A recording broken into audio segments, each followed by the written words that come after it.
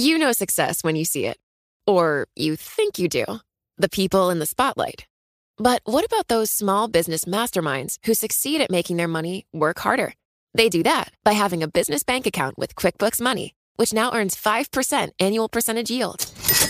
Making your money work as hard as you do? That's how you business differently. Learn more about QuickBooks Money at quickbooks.com/5APY. Banking services provided by Green Dot Bank. Member FDIC. Only funds and envelopes earn APY. APY can change at any time. What could you do if your data was working for you and not against you? With Bloomberg delivering enterprise data directly to your systems, you get easy access to the details you want, optimized for higher-level analysis, and financial data experts committed to helping you maximize your every move. Our data is made for more, so you can show the world what you're made of. Visit Bloomberg.com/enterprise data to learn more. A group of Democratic lawmakers are urging U.S. regulators to investigate whether billionaire investor Carl Icahn used his role as an advisor to the White House to gain unfair trading advantages in the market for renewable fuel credits.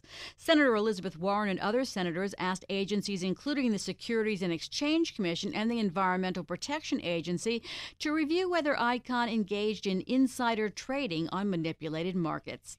Our guest is Robert Hockett, professor at Cornell University Law School.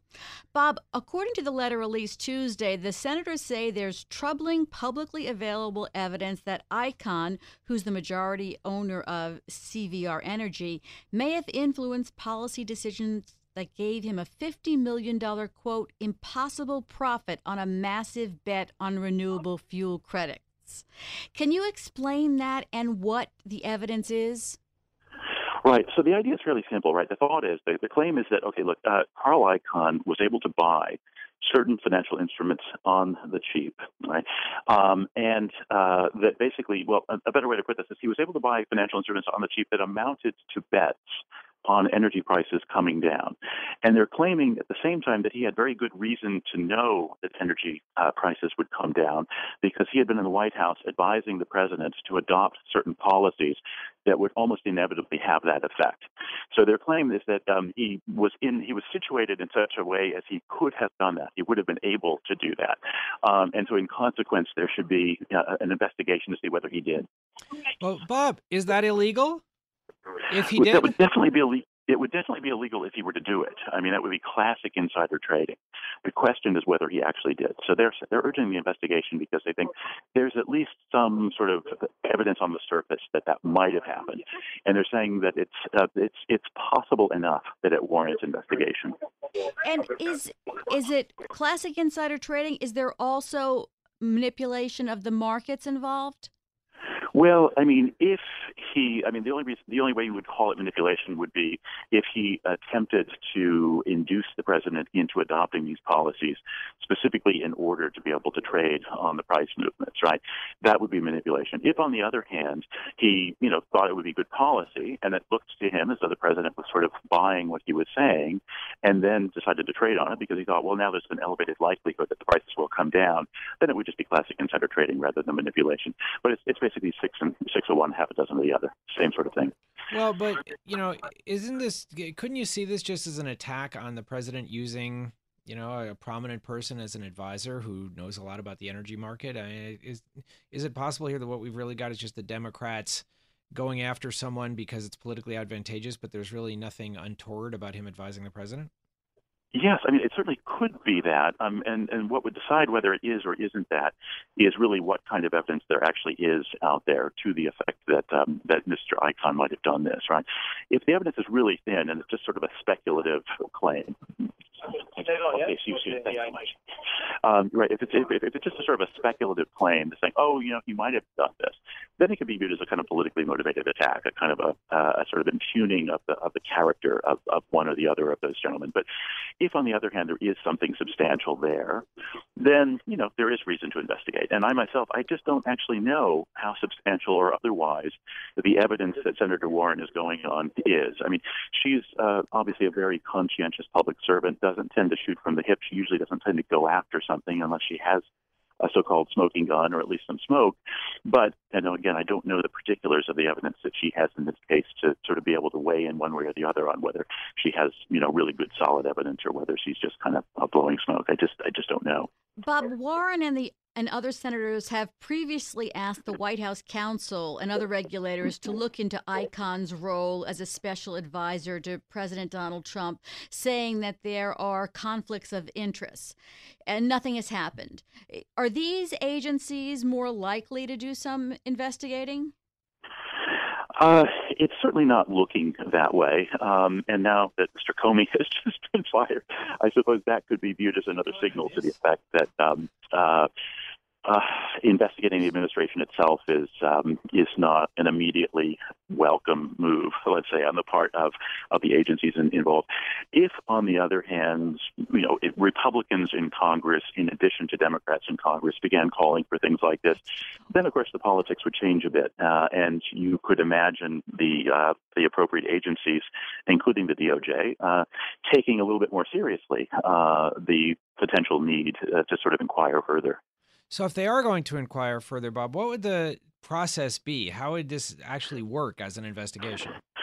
Well, the first thing they would do it would be to look carefully at what trades Mr. Icahn himself had engaged in, or what trades people close to him, right, his agents or family members or friends or whatever had engaged in.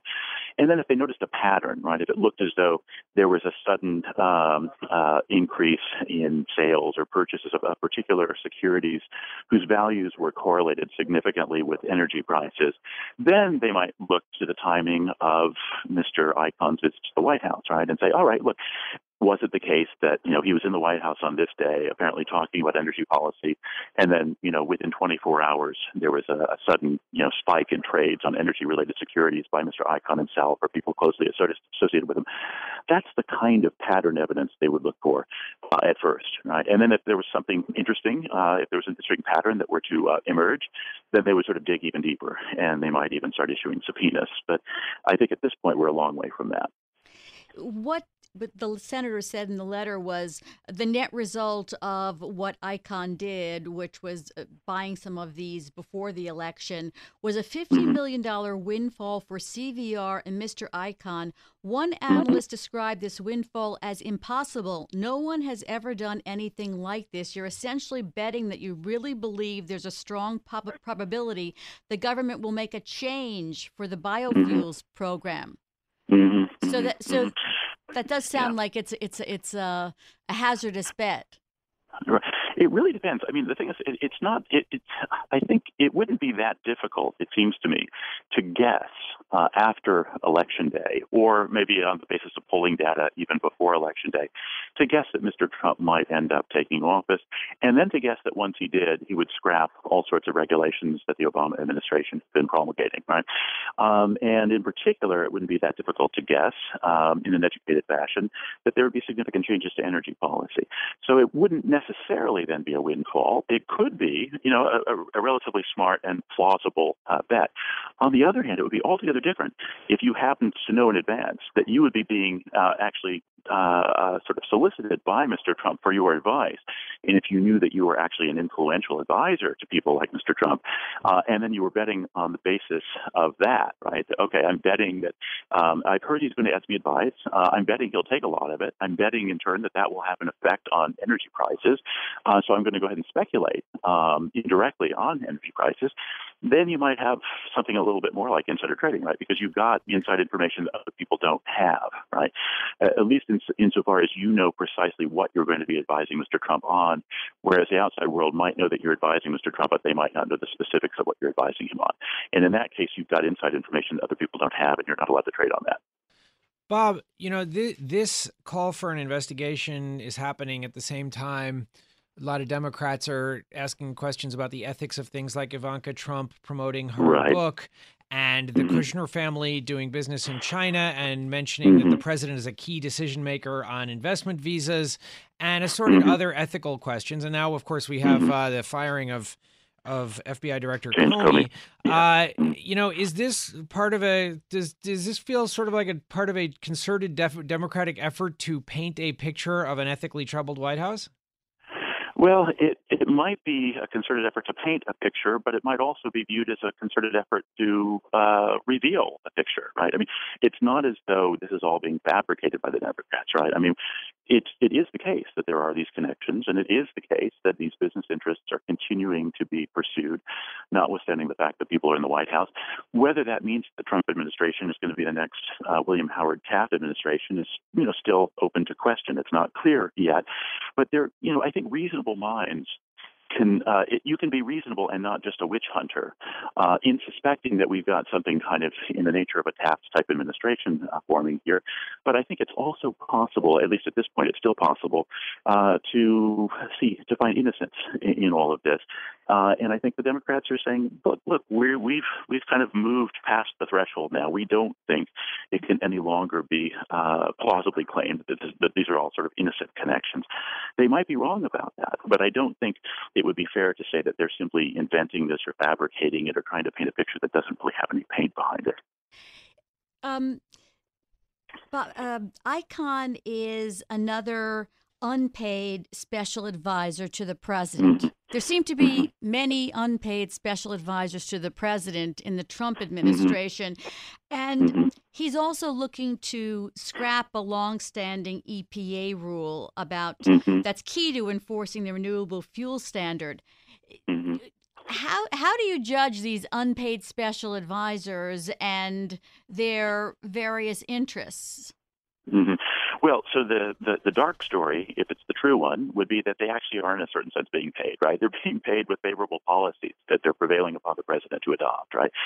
The non-dark story, the happier story would be that, well, they just actually have bona fide public policy interests that, certain policies be pursued and certain other policies not be, and that, they're wealthy enough that they don't really have to be paid for the advice that they give, and they're just trying to, be good citizens, using their expertise to advise the president.